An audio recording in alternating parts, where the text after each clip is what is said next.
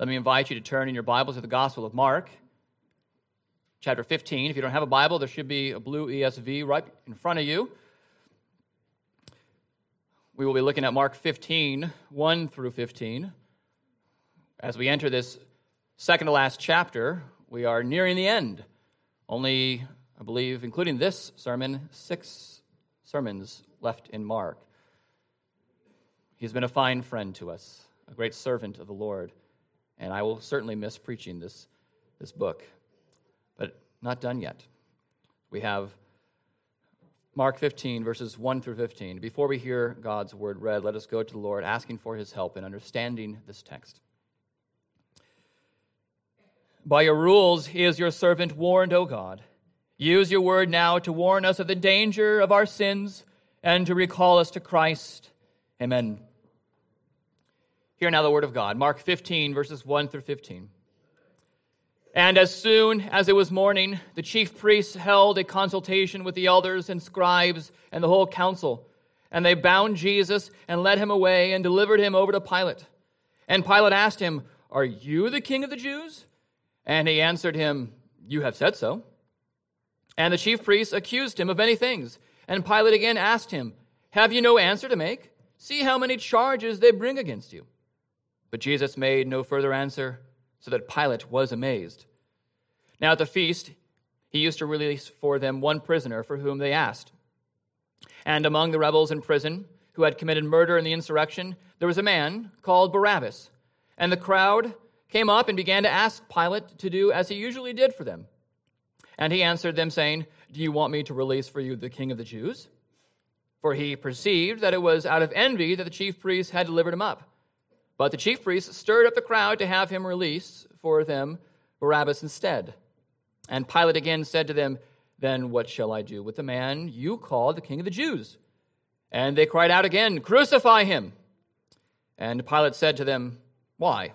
What evil has he done?" But they shouted all the more, "Crucify him!" So Pilate, wishing to satisfy the crowd, released for them Barabbas, and having scourged Jesus, he delivered him to be crucified. Thus far, the reading of God's holy word, and may God add his blessing to the reading of his word. Thanks be to God. You may be seated.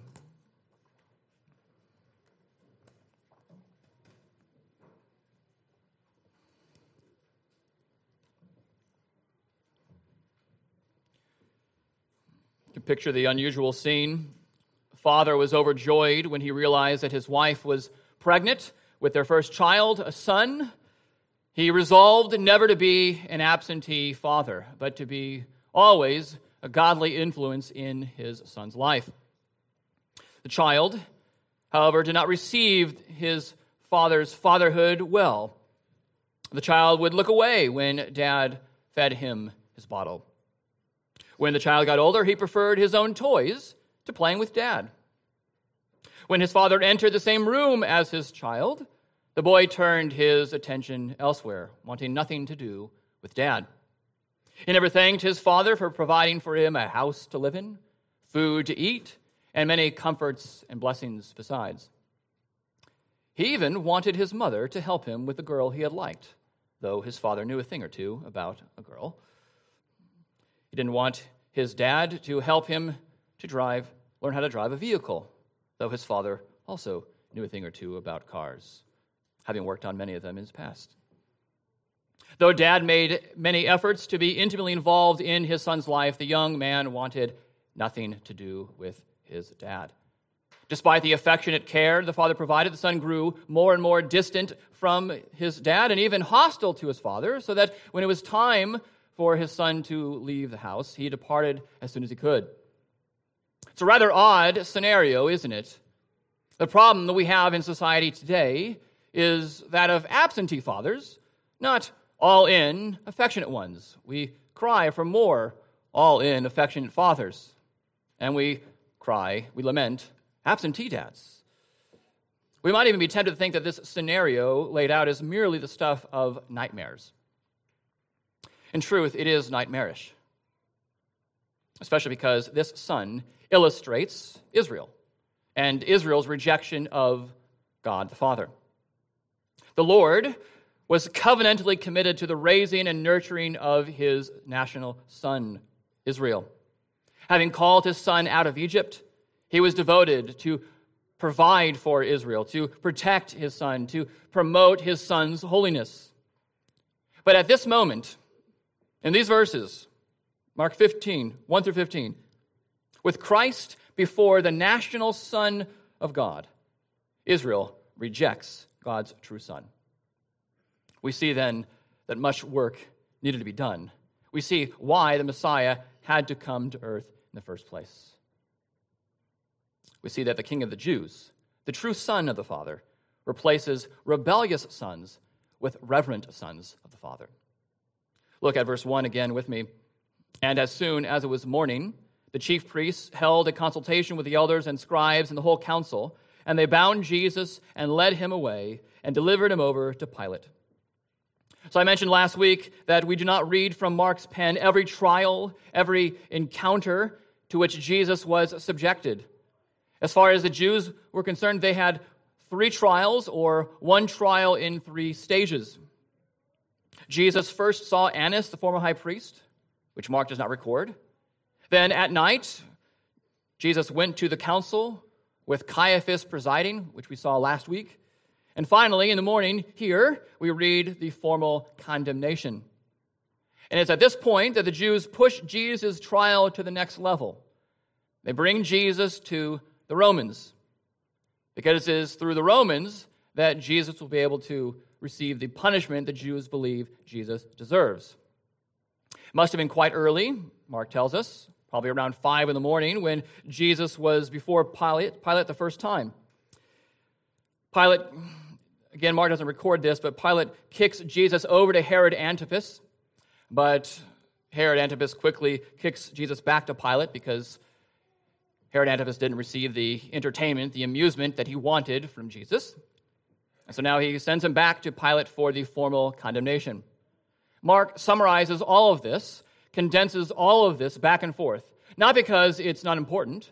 Other gospel writers have these scenes, but to speed the Savior to the cross, to hasten Christ to the cross.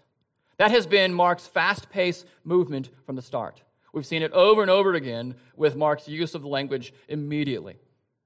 Jesus is going from one place to the next, and the Lord, through Mark's narrative, is bringing the Son to the cross. Perhaps that's one reason why Mark's gospel is the shortest of the 4. It's because Mark is intent on getting to the cross and the meaning of the cross. There are different readers. Some of us prefer the action. Others prefer the dialogue. Others, more bold, prefer the slow development of the scene. They love the characters, the development of the events. They love to see pages upon pages of the mountaintops described.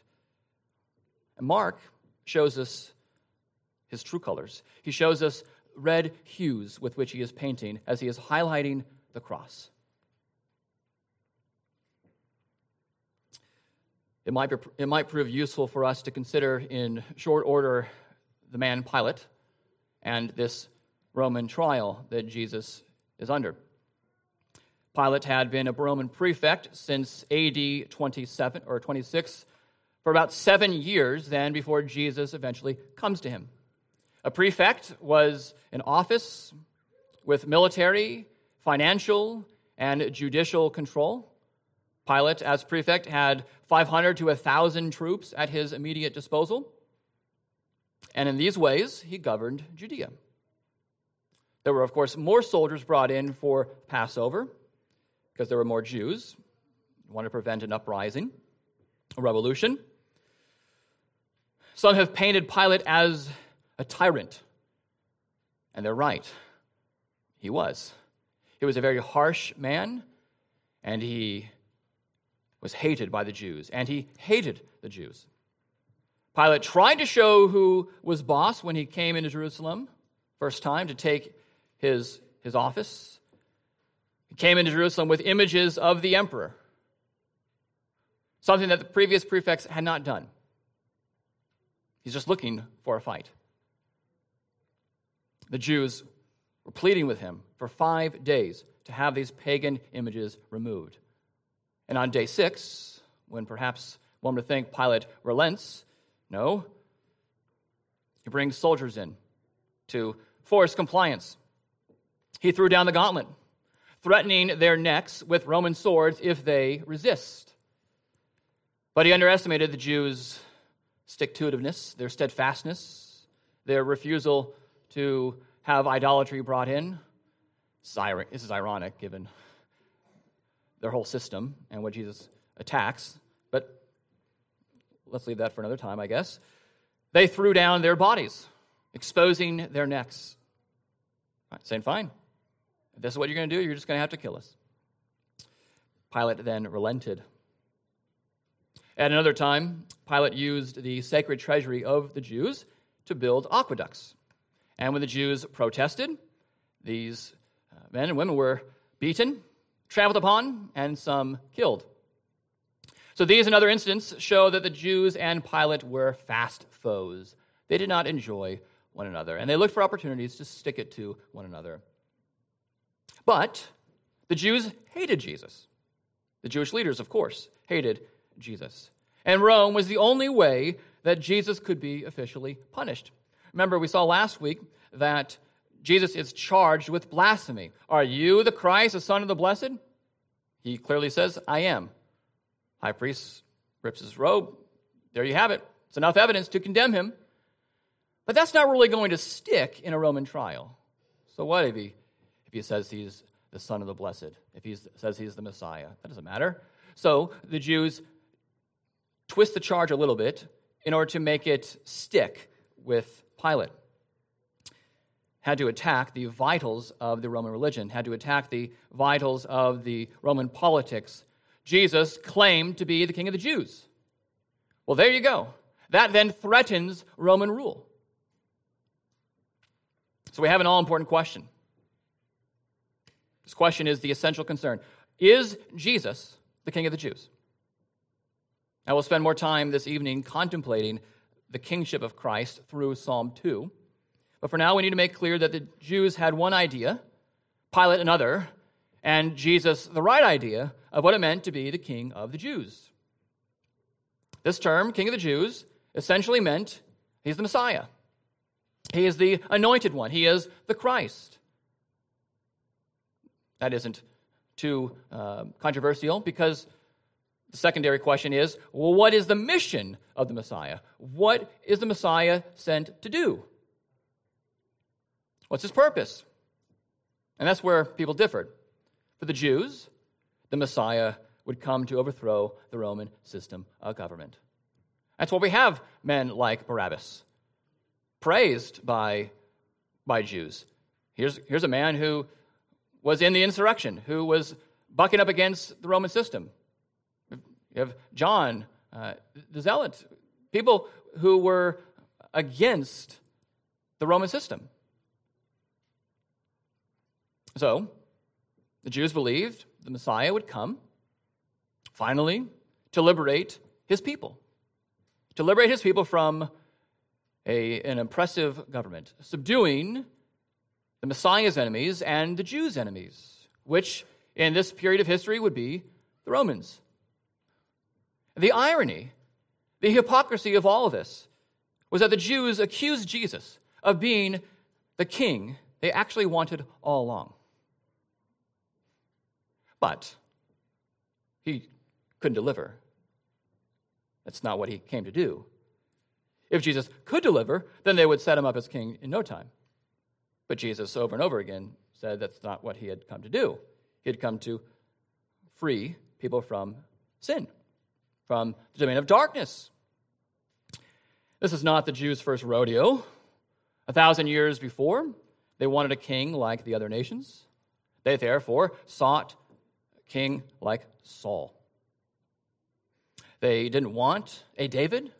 They didn't want a man after God's own heart. They wanted a man that looked like the kings of all the nations. Tall and handsome and powerful, influential. And so we see the unfolding of the fulfillment of the Son's prophetic words. The house of Israel rejects the true king of Israel. It's truly tragic and ironic. When he's asked about being a king, Jesus affirms, though a bit strangely. Verse 2, and Pilate asked him, "Are you the king of the Jews?" And he answered him, "You have said so." I'm not sure if many parents would receive that as an acceptable answer to their children. You said it. Excuse me, sir? But this is not a tactic of evasion. He earlier affirmed to the high priest that he is, in fact, the Christ, the Son of the Blessed. Christ and kingship cannot be pulled apart. If you are the anointed one, if you are the Messiah, then you are king. If you're king, then you're Messiah. The two go hand in hand. The anointed one is the Son whom the rulers of the nations are to kiss.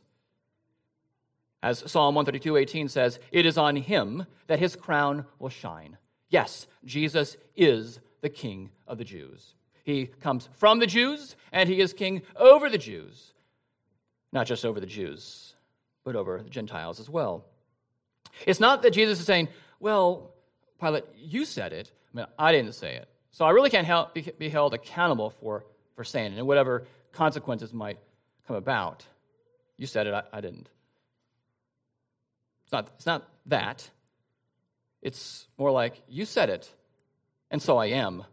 Though you really don't know the meaning of King of the Jews. Your view is too myopic. It's too narrow-minded. It's closed, and you're not seeing the big picture of what it means to be King of the Jews, what it means to be the Messiah, what it means to be the anointed one, the one sent by the Father, what it means to be king over all. We can't say that this is, again, a tactic of evasion because Paul himself says in 1 Timothy 6:13 that Jesus made a good confession before Pontius Pilate. Pilate knew what Jesus was saying. Yes, I am King of the Jews. But Jesus, in effect, is saying, I'm not taking over your place here on earth. I'm actually soon taking over the entire world when I ascend to my Father and am granted an inheritance of nations. When the ends of the earth will be my possession. Spoiler alert, that's Psalm 2 this evening. Calvin says, it was necessary that Jesus Christ should declare that he was King of the Jews in order not to reject the words of prophecy. There's so much in the Old Testament that says, here's the Messiah, he's going to be King of the Jews, king over creation. And Jesus would not be a prophet if he were to say, well, I'm not really the King of the Jews. You said it, Pilate. I didn't really say it. No, he is fulfilling Scripture. He is fulfilling all the prophecies. Yes, I am Son of the Blessed, I am the Christ, and I am King of the Jews. And in verses 3 and 4, Pilate reminds Jesus of all of the many accusations, these many charges that are leveled against him. Now, Mark doesn't detail the many accusations, but we've heard some of them already. It's never pleasant to hear any complaints someone has against us. We think one complaint is one too many. But here, it's not just one thing against Jesus, who, of course, is innocent and righteous, whereas in our case, often the complaints have at least a shred of truth to them. Not always, but sometimes. It's not just one complaint. It's a long list of accusations. So many things. Do you hear Jesus, King of the Jews? Do you hear what they're saying about you? What do you have to say for yourself? What's your answer? How will you defend yourself? There's a saying in many homes, asked and answered. Perhaps you've uttered those words. A parent will usually respond this way after he has clearly communicated his will to his children. But his child perhaps has chosen not to hear or has chosen to ignore his father's instruction, and then his ignorance, willful or not, comes to bite him in the bottom, and then he needs to be instructed. What was it again? Asked and answered. You've already asked that question. Or I've already given you instruction. What, were you not listening the first time? Do you think my answer is going to change just because you're disobedient? Or because you weren't paying attention? Well, certainly not. Does Jesus have to change his answer? Does he have to say it time and again here? Yes, I am King of the Jews. Yes, I am King of the Jews. How many times did he need to say it? He's affirmed it. Asked and answered, Pilate. The Son is satisfied with his innocence, nay, his righteousness. And so, he chooses to say no more. He's silent. Remember, he's also silent because he's fixed on the cross. He came out of the Garden of Gethsemane fixed on the cross. He wrestled with his Father. And he was firm in his conviction that the cross was where he needed to go. Nothing was going to steer him off track. Nothing was going to dissuade him. Yes, I am the Son of the Blessed. Yes, I am King of the Jews. And so he no longer needed to defend himself, but he chose to suffer the condemnation. Fine, if you're not going to defend yourself, then I guess you are guilty as charged. Verse 5, but Jesus made no further answer, so that Pilate was amazed. The Son's actions never cease to amaze people, do they? Pilate was amazed at Jesus' words, but also at the Son's defenseless posture. That he wouldn't offer a reason, that he wouldn't defend himself. Again, as we saw last week, no doubt Jesus could have addressed every single complaint, every accusation. He who is the truth could shed light on all his accusations and show where every one of them is wrong. And remember, Pilate was on to the Jews. He knew what they were doing was a charade. So he gave him the opportunity to answer. Give me a reason to let you go. Silence. So he's amazed by the Son's words. He's also further amazed, as we see later on in Mark 15, verse 44, he's amazed at how soon Jesus dies on the cross. So we combine these two passages and we say that he is amazed by the person and the work of Jesus. And the person and work of Jesus ought to amaze everyone. But Pilate's amazement did not lead him to faith. He was still a harsh man. We see no evidence that he trusts in Jesus as his king, as his anointed one, as the one who ushers in salvation. So we take this as a warning, as a reminder that we can be amazed at what Jesus has reportedly done, we might think. We can be amazed at what Scripture says, but still not have faith. We might even call this a miraculous faith. A faith that sees the miracles of Jesus and wants just the bread, not the bread of life that comes from above. The Son's silence should also amaze us, especially since we are so quick in our flesh. We desire to respond to every single charge against us.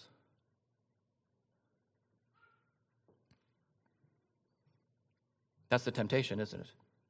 Well, he said this about me, so let me answer it. She said this about me, so let me answer it. The Scriptures offer us some guidelines for speech over silence. This is an issue that requires much wisdom. These aren't hard and fast rules, but one pastor has given us 3 good questions to ask whenever an accusation or a complaint is leveled against us. These are good questions to consider and to talk with a trustworthy friend about or an elder. So the 3 questions. The first one is this situation coming from a misunderstanding or is it coming from malice? If it's coming from misunderstanding, then defend. As in, bring clarity. Well, no, I didn't say that. Didn't say it exactly like that. I said it this way. If it's out of malice, you might want to consider simply being silent. You might want to consider simply trusting in the God of justice. We're never going to have perfect justice this side of heaven. And we can have hope. We are confident that the Lord, the judge of all the earth, will do right. And sometimes he shows that execution of justice here on earth. Sometimes he defers that till the judgment of the last day. And we don't know which will be the case for us in any given accusation. Sometimes we then just say, well, it's out of my hands. Lord, it's not out of your hands. I entrust this to you. Another question we might want to consider is the cause, the honor, or the truth of Christ at stake? Or is it simply our reputation? Is the cause, honor, or truth of Christ at stake, or is my reputation alone at stake? If it is the former, if it's for the sake of Christ, for his truth, for his honor, for the peace and purity of the church, then we should defend, we should speak up. But if it's simply our own preferences, our own kingdom, our own will, our own reputation, then we can say, Lord, I entrust this to you as well. Sometimes the two commingle. Think of Paul in his second letter to the Corinthians. Paul, for a good portion of that letter, is defending himself. But half the letter is an apostolic self-defense. He's defending his own reputation, but not for his reputation alone, but because his reputation is tied to the gospel. Because his reputation is he is an apostle sent to the Corinthians to give them the word of God against all of the false apostles, all those super apostles who are trying to lead astray the Corinthians. And so for the sake of the Corinthians, for their good, he will defend himself. Say, yes, I truly am an apostle. I have the signs of an apostle. I have the word of God as an apostle would. Third question is offering an answer for another person's advantage, for another person's good, or is it just for my own need to be right? I have to let them know that I'm right. They have to see that I wasn't wrong. If that alone is your consideration, then you might want to just be silent. But if it's going to serve the good of the body, if it's going to serve for the peace and purity of the church, for instance, then defend, speak. Sometimes you see this in, say, street evangelism or just apologetics in general. When you have somebody over at your house or you're talking with somebody and maybe you had a friend and a Mormon, a Jehovah's Witness has asked a question and has leveled this great objection. I think, anyways, it's a great objection to Christian faith. You could be silent. That's your choice. Say, I'm not going to talk to you about that. Or you might think your friend has the same question. Will this friend benefit from my defense, from my speech? That would be good for this friend. Also be good for the unconverted. Or in cases of church discipline, it's good to speak up. For the peace and purity of the church. Cyprian exhorts us to silent, patient perseverance. He says there are times when we should simply just be silent and persevere through the suffering. And he uses Christ as the model, of course. He says, what great patience this is, that he who is adored in heaven is not yet avenged on earth. Let us think of his patience in our persecutions and sufferings. Let us persevere and let us labor, and be watchful with all our heart and steadfast, even to total resignation. There are times when we totally resign ourselves, say, can't do anything about it. It'd be great if I could remove this suffering, this trial, this persecution. But we know that is not the lot that has been cast in the lap of many martyrs, many of the persecuted church. So what they have to do is endure by faith in Christ, patiently.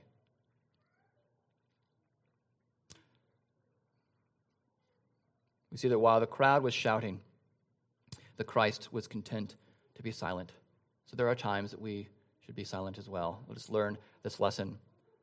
Let's now turn to verse 6. Read with me. Now, at the feast, he used to release for them one prisoner for whom they asked. What an interesting practice that we glimpse in these verses. Why would anyone release a known criminal before that criminal has done his time? Why would anyone say, here, world, you can have him back? What an odd practice. It appears gracious, doesn't it? Pilate might simply be throwing a bone to the Jews, especially since he might be looking for an opportunity to release Jesus, not believing Jesus to be the Savior, but still innocent. Even washes his hands, says, I'm done with this. Wash my hands of this man's blood. He might be thinking, if he's the one who presents Barabbas, if he's the one who recommends Barabbas to the Jews, he might be thinking, well, here's a way to get Jesus released. Because why would anyone want to take Barabbas back? They know who Barabbas is. They know this guy. Why would they want him back? Certainly they don't want a murderer, a revolutionary, back into the world, into the wild, wreaking havoc on Rome. Maybe they do want that. But the chief priests might have been the ones to suggest the name Barabbas for release. And if that's the case, then this recommended release highlights the hard-hearted idolatry of Israel. They are so set in their ways. They're so ready to get rid of Jesus that they would prefer Barabbas. They would prefer a murderer, a revolutionary. And what we might consider a strange practice, Calvin rightly sees as an abomination. It's a miscarriage of justice. Calvin says, the custom at Passover shows us how far men will be led by their foolish devotions. It would seem that the feast was the more greatly honored by the freeing of a prisoner, and that this was considered an act of worship to God. It was merely an abomination, for Scripture says that whoever justifies an offender is as guilty before God as the person who punishes the innocent. They are offending God and openly sinning against His word. To have this injustice to be part of the Passover meal, the Passover events, as an act of worship, is an abomination. But when you're hard-hearted and you are so focused on killing Jesus, then the trade-off is great. You can have Barabbas. You can have all these unjust, these wicked individuals back into the world. So the Jewish leadership would not take Jesus back. And the priests end up doing to the crowd what Barabbas had done to the people against Rome. They had stirred up the crowd to join their cause. And that's why we hear them say, crucify him. Are you sure? Yes, crucify him, crucify him. And later in another gospel, it's, let his blood be upon us and our children.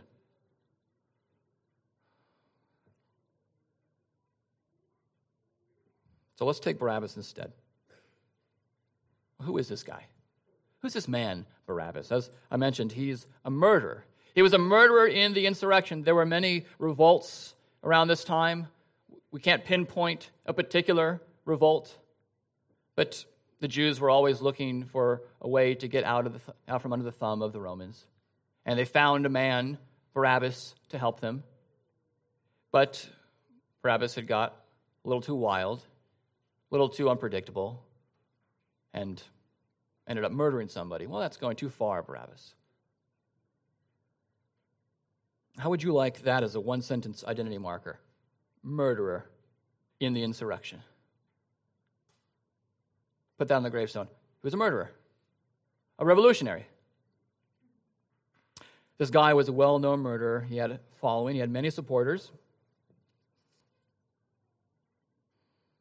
Clearly, this Jewish man, whose name literally means son of the Father, ignored the way set forth by a father in the book of Proverbs. Certainly ignored the wisdom of Father above. He wasn't a kind man.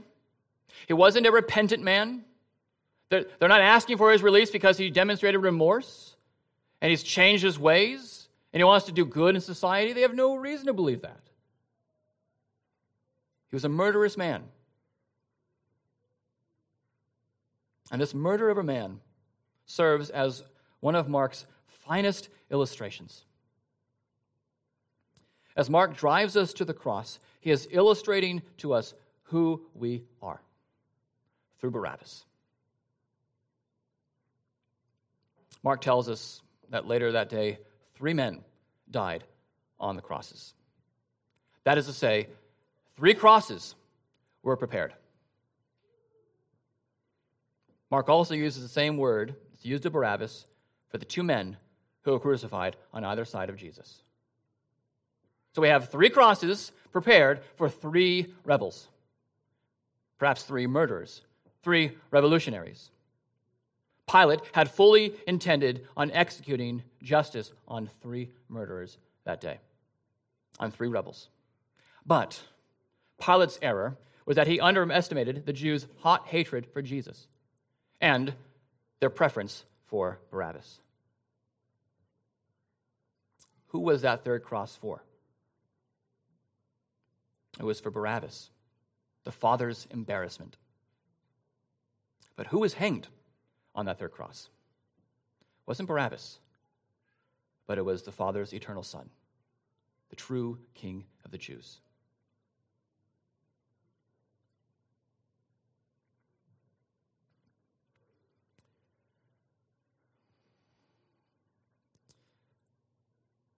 We see the need for reverence because Christ took our place. There's replacement in these words, the language of replacement. We are a bunch of Barabbases.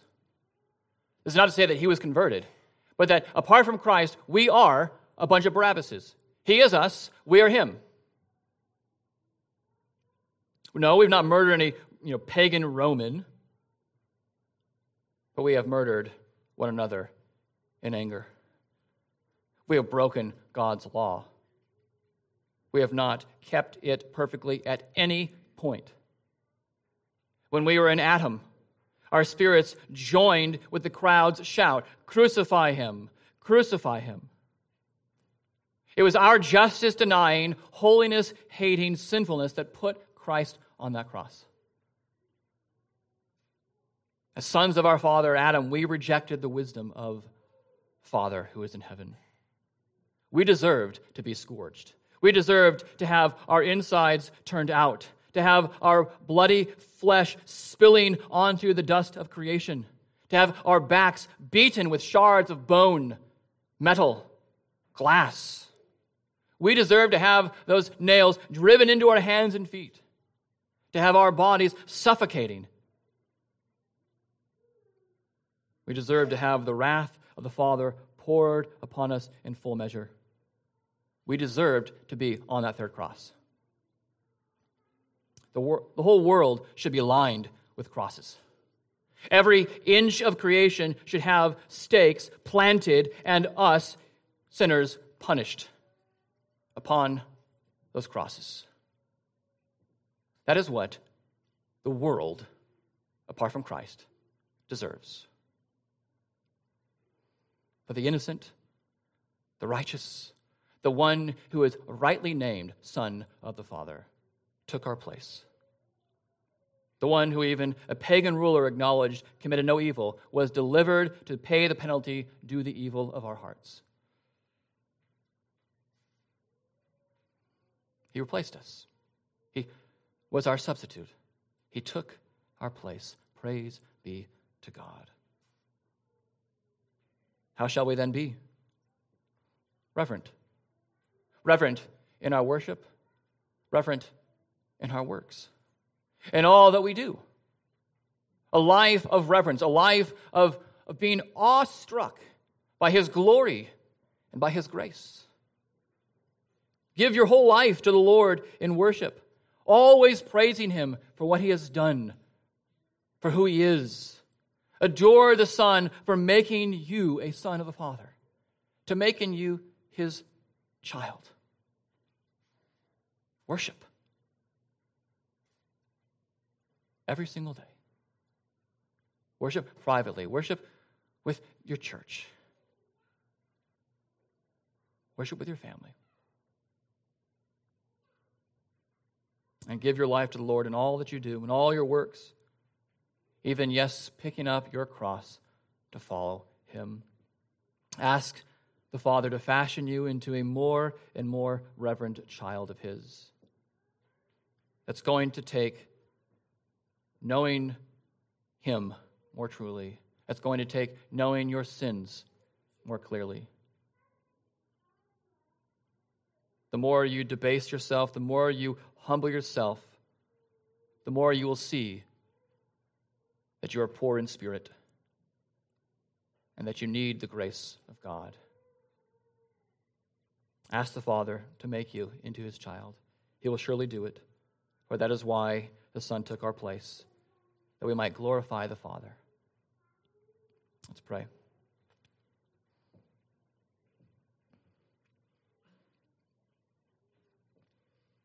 In keeping your word, there is great reward, O Lord.